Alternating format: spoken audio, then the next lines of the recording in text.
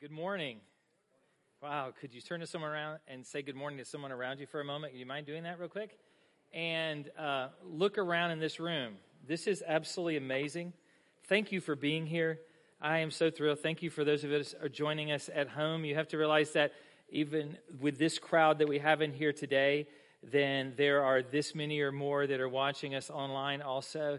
So what a great opportunity. What a great opportunity to share the gospel. So grab your Bibles, turn to the book of Romans, today Romans chapter 1 and 2, two verses, and I want to share those with you. It gives us an opportunity this morning to talk about community and connection. For the next 2 weeks, we're talking about this subject of Better Together, a mini-series within a series as we've been preaching through the book of Romans. It's an opportunity for us to talk about, well, a couple of things.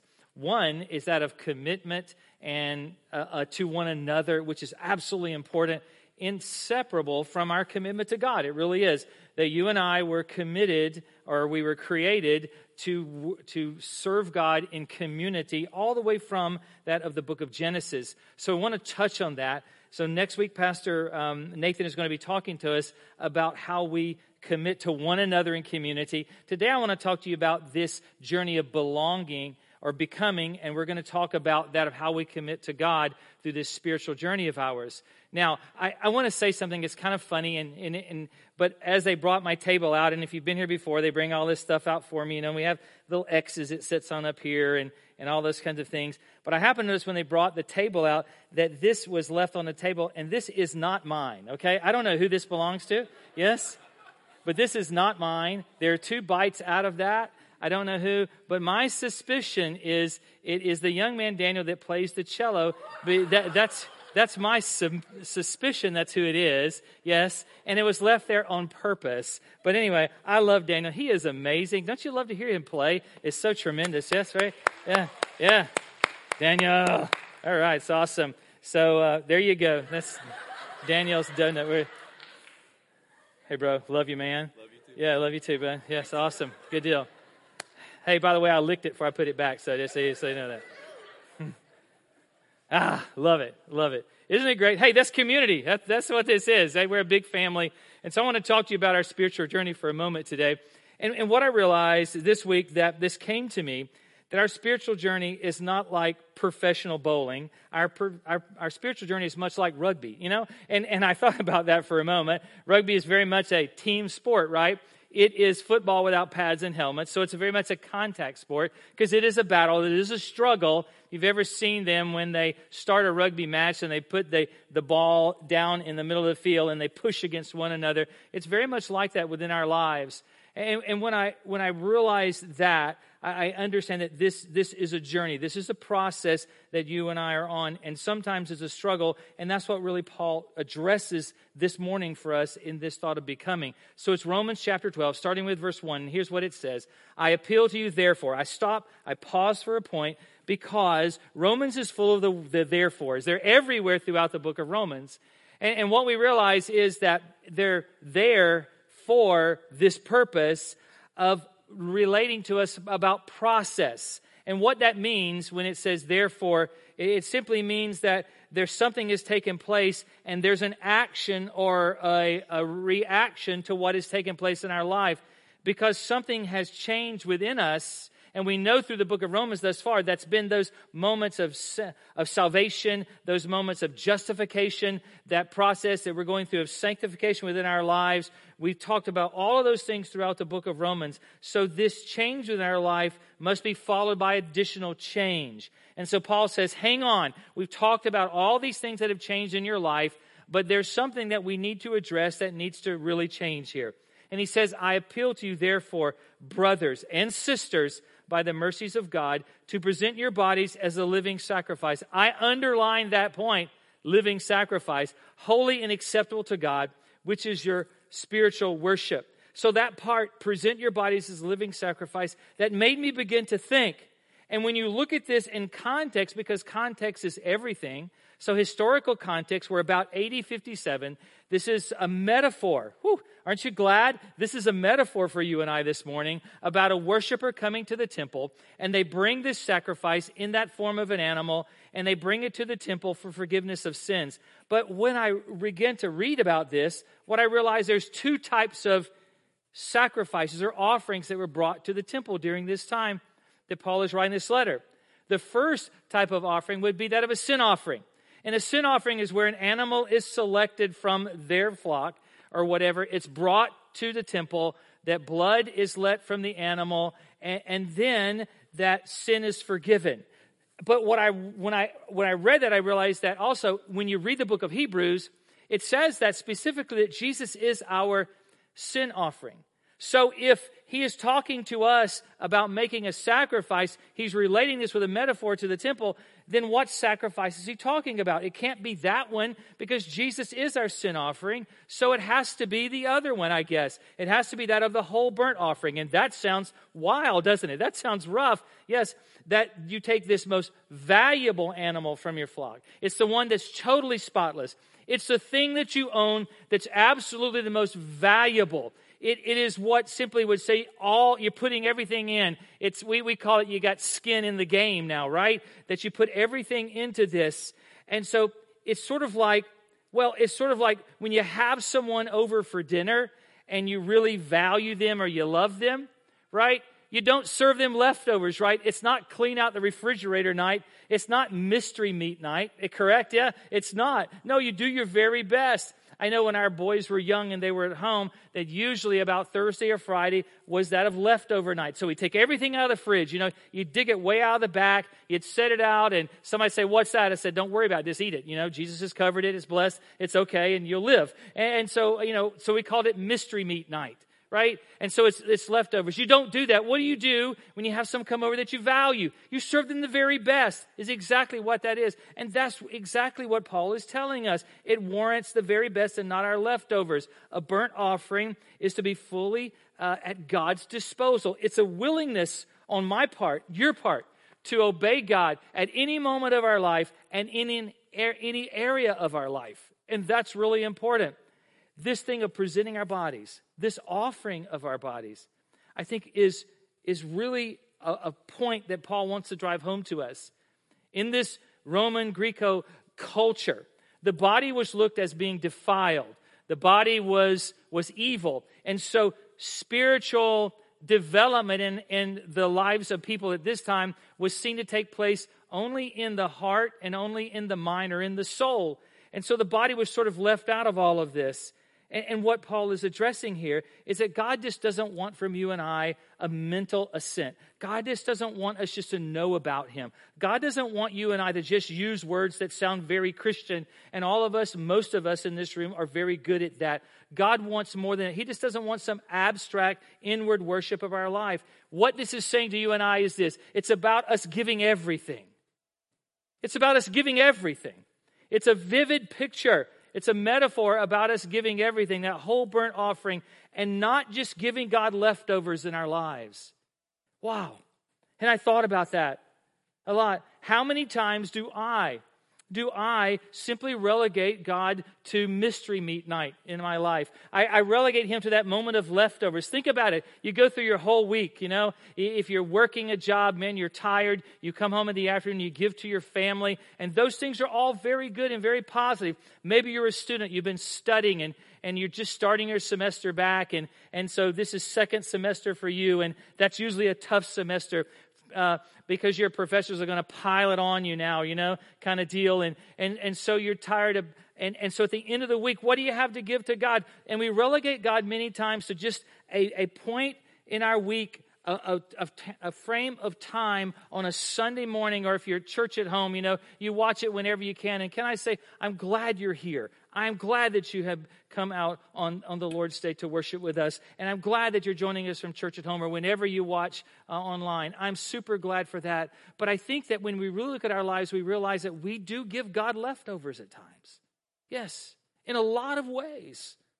Not just time, but there's a lot of ways in which we serve God leftovers within our lives. And I think we forget and we lose sight of the journey that we're on because of that. John Stott is a British theologian, and he wrote something very, I think, profound concerning what Paul is addressing here. And I quote him as saying, Christian sanctification, the dirt road that you and I walk, that's my part. I put that in there. But he says the Christian sanctification shows itself in deeds of our bodies. And I loosely quote him, and this is what he says: our feet to walk the path, and our lips to speak his truth and love and the gospel, our hands to lift up those who have fallen, arms to embrace the lonely and unloved, ears to listen to the distressed, and eyes to simply look humbly and patiently toward God. And I say, okay, I get all of that. I really do. But my thought goes back to this sacrifice word, because when I read the Bible, when I read the word sacrifice, it's synonymous with death. Something has to die, right? If this is a sacrifice and this is some metaphor about the temple, then something is going to have to die here. And when he puts living and dying, or living and killing together, what I realize, I get this mental image of somebody putting a sacrifice on the altar, but because it's alive, it keeps squirming and trying to get off the altar throughout the process of sacrificing. And I think, well, maybe that's not far off from the way I live at times and the way you live at times. Because this living sacrifice for you and I is that of a continual renewing of our position in obedience to God.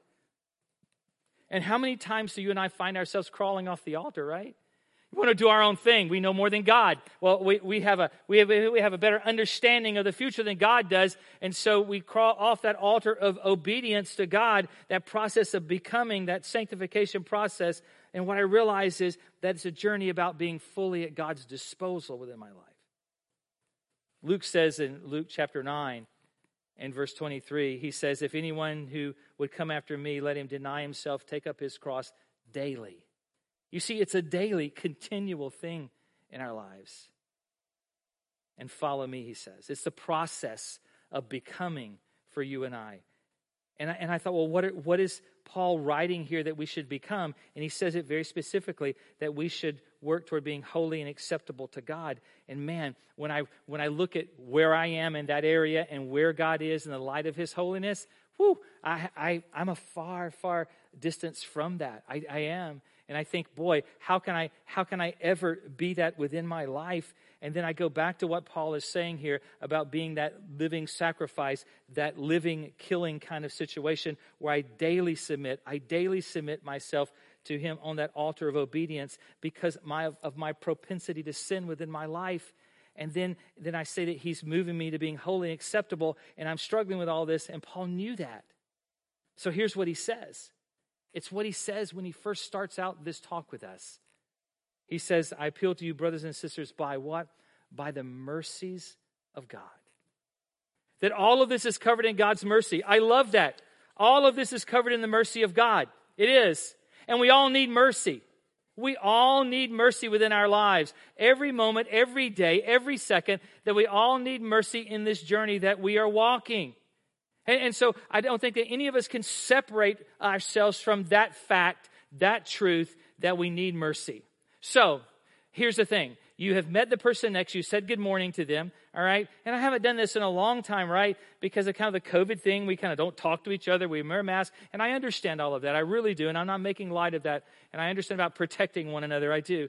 But for a moment, could you turn to the person next to you and say to them, how much more mercy could you use in your life? Ask him that question. Ask him that question. And you're probably thinking, dude, I know them. They need a whole heap of mercy, right? Yes. Yes. No. Hey, are you going to turn down mercy? No. Nobody's going to say, hey, I don't need that. I have plenty of that. I'm all good. No. And here is the thing. In this process, in this spiritual journey of ours, of becoming, of that finding ourselves on that altar, that living sacrifice that we are of obedience to God daily, because we want to crawl off that thing, man, because we think we want to do it our own way, right? In that moment of God moving us and changing us to being obedient and accepted in his sight, that what I realize that all of that is covered in mercy. And when I say that, what that means is this, that it's not up to me and how I get it right all the time. In fact, it gives me great freedom, mercy does, to get it wrong at times. And I do that. And you do that also. That I don't have to live under that heavy weight of simply earning and making the score and reaching the mark. It's not that at all, because all of this is motivated by that of the life-giving gospel message for you and I. And that is that when we did not deserve Him, He came for us. He did. When we were His enemies, He died for us. Understand that. Before we ever knew Him, He loved us. And all of this is bathed in that mercy of God for you and I and His grace. Wow. And you sit there beating yourself up this week because you messed up and because you missed the mark and you fell short a little bit. Can I tell you, God knew that, and we're going to talk about that in a moment. But the catalyst of all of this, of you becoming, and the catalyst of all of this of you belonging in community to God and to one another, is about mercy, grace, love, and forgiveness. Yes, it's all of those kinds of things. It's not, my journey is not about just me getting up every morning and working so that when I die, I will go to heaven. There's more to it than that.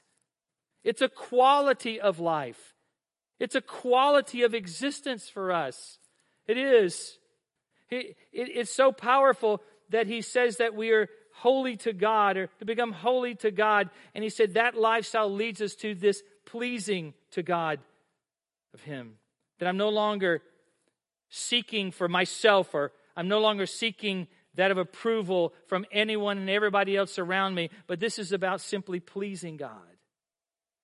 1 Thessalonians 2 and 4, you can read all of that. It's on the screen this morning, but there's a section in there that says, not to please man, but to please God. And that's so powerful for you and I to live under that direction today. And it's the gospel that motivates me to please God. It's the love that God has for me that motivates me to be obedient, to stay on the altar of sacrifice in my life, to stay there and let God do His complete work within my life.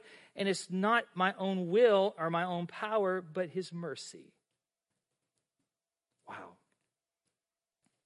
So, let's do some work together, okay? Here it is. So, Mark, I mean, you're halfway through this morning, kind of deal. And well, how do you know I'm halfway through? I mean, I could just be like on the first paragraph, right? But I am. So let's do some work, because I think we do that before we pray in a few moments together. So here's the thing. Here's the question. What do you need to offer on the altar of sacrifice today? What do you need to offer on the altar of sacrifice today? What do you need to bring under obedience in your life? I have 6 questions for you. Okay? And here they are. They're questions to spark some thought, to help you to look within yourself this morning. And here's the first one. I think it's going to help you a lot to see what you need to place on that altar of obedience. What is the one thing in life that you are most worried about losing?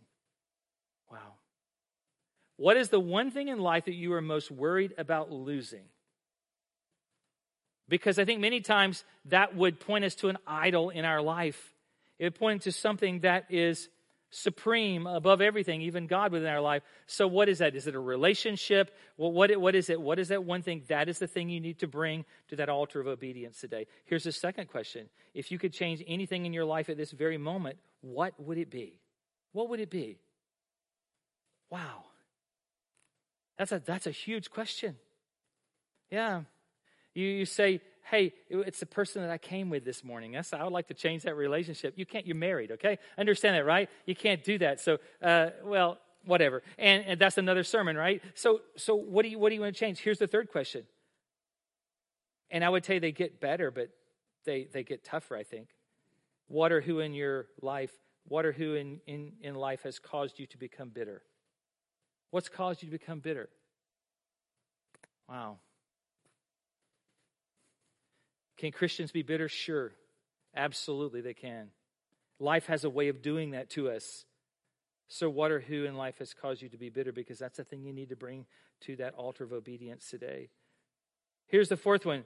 What or who can't you forgive? And I helped you a little bit. I put yourself as an appropriate answer because for some of you, that's the answer. Yeah, it is. So the fifth is this. Where do you turn for comfort when the heat is on in your life? And boy, that's a struggle for many people. It is. Because when you get under pressure, you usually turn to something that is self-gratifying and many times is sinful for you in your life. And you know exactly where I'm headed with that. And so what do you turn to? Because that's the thing you need to bring the altar of obedience this morning. And the sixth, aren't you glad? They're almost over, right? You better breathe, okay? But you better breathe difficult on this one, hard on this one here. Whose approval are you seeking utmost? And I helped you. Do not say God unless there is no doubt in your mind that it is the truth. He knows when you are lying, okay? Right?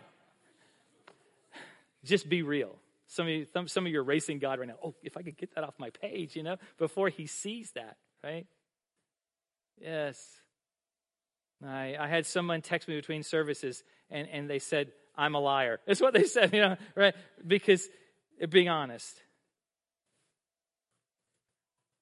What is, or whose approval do you seek utmost in your life? And here's what I put in my notes this week. After I did all of this, I put, you're a hot mess. I mean, really, that's it, right? And I'm looking at a room that's a hot mess this morning. Really, yes. But let me tell you how God sees you. And I think this is important. That when I realize that what we have learned through the book of Romans is that the way God sees me through the obedience of his Son, because this is about obedience. So God sees me through the obedience of his Son. And if you look in Matthew, I think it's chapter 3 and verse 17, it is where God says to his Son that he is well pleased in him.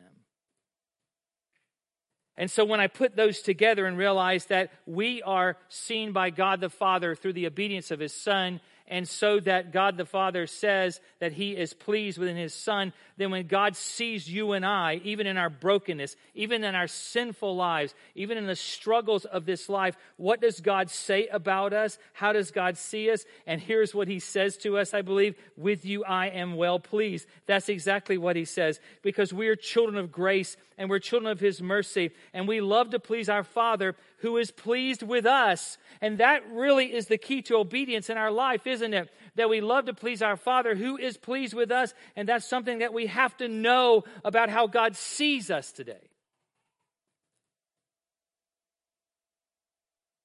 So, if you say to me, Mark, I'm struggling with unforgiveness, can I tell you God knows? God knows that. If you would say to me today, hey, Mark, I'm bitter, God knows that. Some of you wrote your answer down that page of who or what you're bitter at. So he knows that. If you're disillusioned and you say, I've failed to trust God in a lot of things that's happened recently in the world around me, then God knows that. Absolutely. Can I get really, really personal with you this morning? And you got to love me, right? The Bible says you got to do that. Sorry, but that's what you get this wonderful privilege, right, of doing that. But I think that if you're struggling with fear, that God knows that about you. Understand that. And for some of you that are sitting here and you're struggling with sexual battles within your life, God knows that. And for some of you, you're sitting here and you're struggling with same-sex attraction, and you're fighting and you're struggling with that. God knows that. God knows those things. Nothing is hid to him.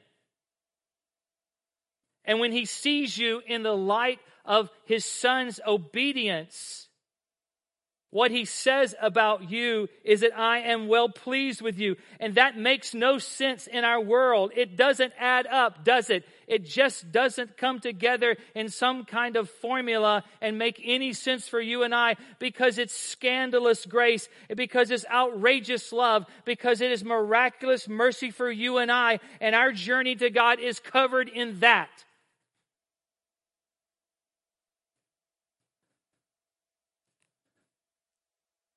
That's the journey we're on. My oldest son, Chadwick, he's a grown man, bigger than I am now. When he was younger, he played Little League baseball. And Chad, he loved wearing the uniform more than he liked playing the game. I don't know if you've ever had a kid like that, right? It's like, how do I look? You look great, son. That's not the important thing. The important thing is playing baseball, right? And so Chad had this is home plate. I'm sure most of you know what that is, right? Chad had this bad habit he developed in that when he would get up to bat, Chad would get in the batter's box, and as soon as he would see the pitcher wind up and release the ball, he would step out of the box like this and swing, right? That's not the way you play. I know that. Him and I had a lot of discussions about that. We did. Yeah. And so he would do that continually. And finally I said, I got to do something about this. Well, the reason he did that is because early in the season that year, he got hit with a fast pitch. And it hurts. I mean, there's no doubt. You get beaten with a baseball, you know. I mean, it has an indelible mark on your skin and your mind, right? And so he would step out of that. Every time the pitcher would about release the ball, step back, swing, he would miss, strike out. So here's what I thought would help. I thought that if I would be the coach and I would help him, then we could kind of remedy this thing. So during the times of the game, when he was up here batting, I would get behind the backstop, the fence, and I would stand there and I would talk to him while he's trying to hit during the game, right? Now, everybody's hearing this. All the parents are seeing this. All of his friends on the team are in the middle of this. And I would say, get in the box, stay in the box, buddy, stay in the box. He'd step out of the box and say, dude, you got to stay in the box. You got to swing. And then the umpire would be down here. And I remember these. And the umpire would go do this to me. He'd look at me like this, like, dude, you're about to get thrown out is what was going to happen, yeah? And then Chad would give me this terrible look like, Dad, you are embarrassing me. I will never live this down. I will be in therapy when I'm 40 because of this, because you're what you're doing to me. So I thought that's the wrong tactic. So I said, this is what we're going to do then. We're going to take this home and we're going to work on this in the backyard. So we did. He reminded me yesterday in a conversation that, and I forgot about this process that I developed, that during those days, that the way to get over this, I thought, was I dressed him in 2 or 3 of his winter coats, real heavy coats, standing him in the backyard, and then I throw baseballs at him. That's what I would do. Right? It works. Yes. Because I wanted him to know that he would live after getting hit, right? I mean, could you imagine if somebody sees that? That's abuse. You go to jail for that. You can't do that to your children. So I'm not saying that you should follow my example, right? No. I can just imagine seeing that little guy. He wore little round glasses back then, and that little guy back there in the backyard, and I'm just throwing baseballs at him, hitting him. He said, Dad, stop. No, you're going to learn this, kid. You're going to learn this. You're going to be okay. And so I thought about this as I was putting all of this teaching together, that I did that because I was completely committed to my son, as I am to the other 2, completely committed.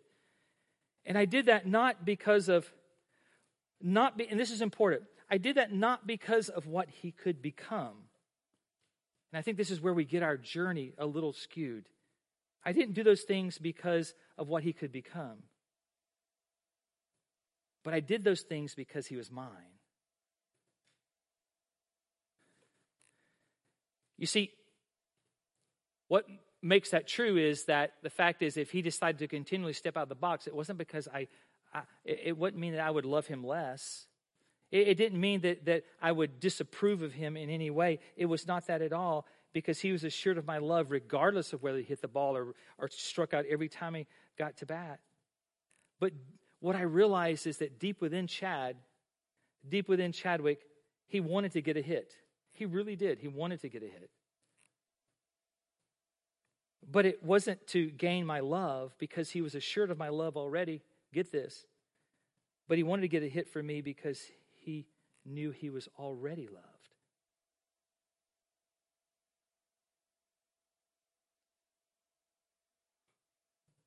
And if it was about, or if he didn't know that he was already loved, then it would be his efforts to try to win my approval. But it was because he knew that he was already loved that it was an effort for his Father.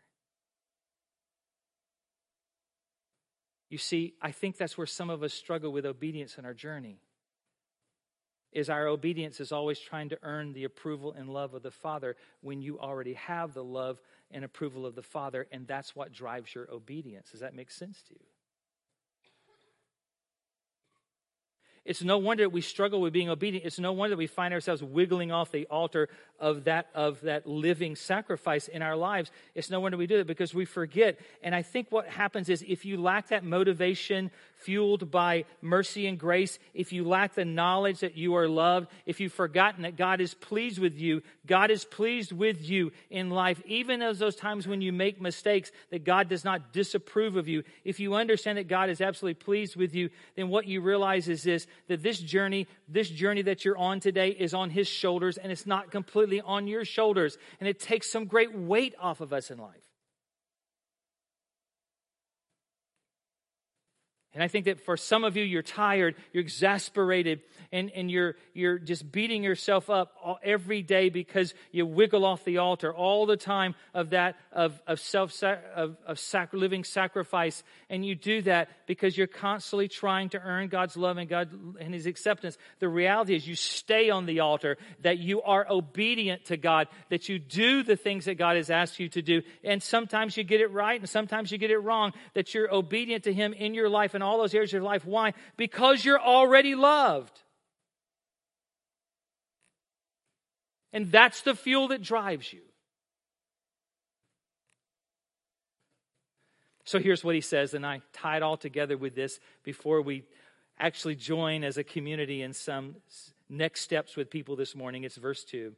He says, "Do not be conformed to this world, but be transformed by the renewal of your mind, that by testing you may discern what is the will of God and what is good and acceptable and perfect." And what I realize is this, that this is transformation, the struggle not to conform. And that's a huge struggle for us, because I think after conversion, the way we see Christianity a lot of times is this, and our journey is we see it as just another list of things to do, that we trade in one list for another. We're no longer having this list of sinful things to do. Now we have this list of godly things that we should be doing, and we replace one list or another, and we got to work really hard so when we die or when we get killed, that somehow that we're going to go to heaven. And Paul says, wait, stop.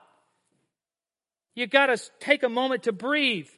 Because what I'm talking to you about today is I'm talking about a radical way of living, is what he's saying, a quality of life. And it requires for your mind to be transformed, is what he's saying. To you to think differently. That what I realize is that when he uses the word transformed, it's a word where we get the word metamorphosis from. And when you think of metamorphosis, what is the first thing that comes to your mind? What is it?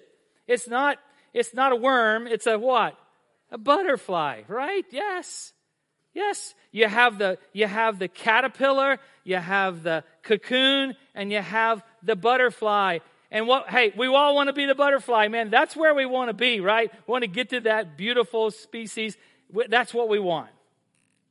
But can I tell you, you don't get to the butterfly until you pass through the cocoon. Have you ever read what happens in a cocoon? It's rough. It is. That in a cocoon, and some of you biology majors will correct me later, and that's good, that's fine, because I'm not an expert here. But what I realize that there are enzymes that are released in that cocoon, and there is more than an outward transformation. There's an inward transformation that takes place. And what I understand is that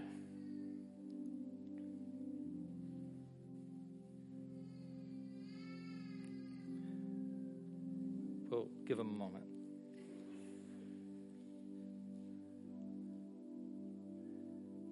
That you can't get there. You can't become the person that God has designed you to become until you place yourself on that altar of living sacrifice, that place of transformation in your life, that place of obedience for you.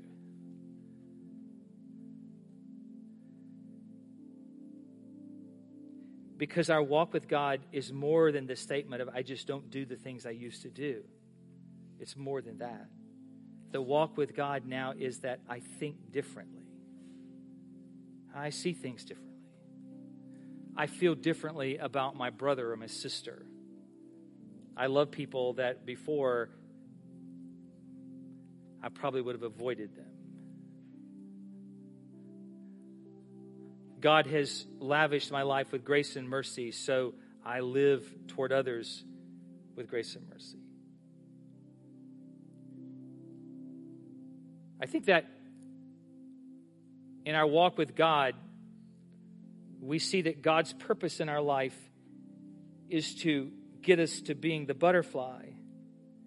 Have you ever thought that perhaps God's greater purpose is to get you in the cocoon? To transform your life. And not just the deeds of your hands. Because I think that's where we miss this. Paul even talks about the will of God. And man, in this room, with the ages that are in this room, that's a big thing right now. It's the will of God, right? I want to know the will of God. God, do you want me to marry him? God, is he like a knight on a white horse? I said this before, right? Or is he like a dud on a donkey? I don't know what he is, right? So I don't know. God, send me a sign. Send me a cloud in the sky that looks like the Virgin Mary. Then I'm good, right? Yeah. God, what do you want me to do? And here's the thought. Have you ever thought, because Paul is talking about transformation within us, have we ever thought that perhaps the will of God is more about a position of our heart than it is a geographical location of our body? Maybe we've never thought that way before. I think we've conditioned ourselves over the years to think, well, if I'm going to discern the will of God, then that's about where I'm going to be.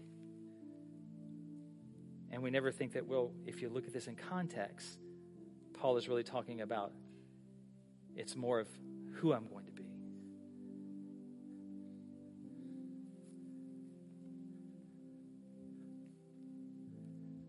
Because the miracle of the butterfly and the caterpillar, in my opinion, unqualified, is the cocoon. Because there's transformation that takes place there. So for you that are really on the journey, and man, we're all on the journey together, and you're struggling with this of, God, I take 5 steps forward and 10 steps back all the time in my relationship with you. And I would really question your motives. You say, Mark, that's not nice. Listen, why are you doing what you're doing? Are you doing it because you're earning something?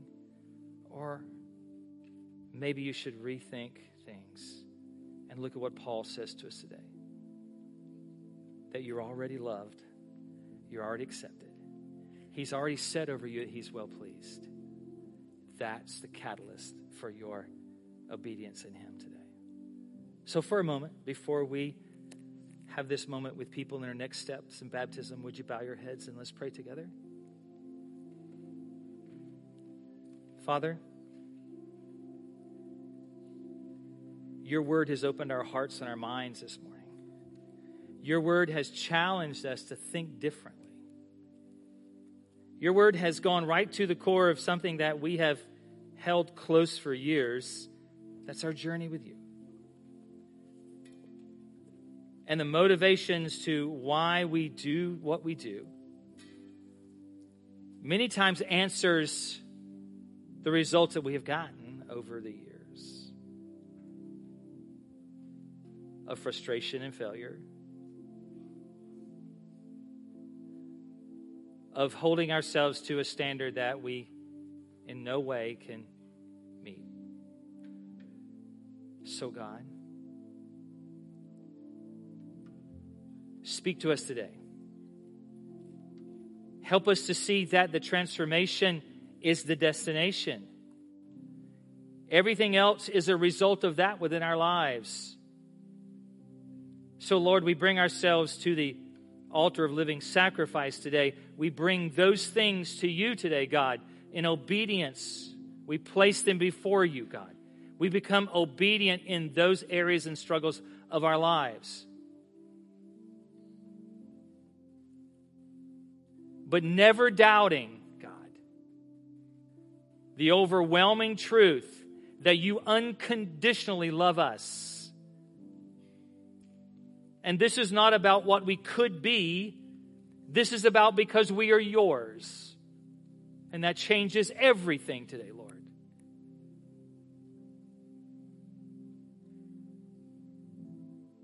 So heal our hearts and our minds.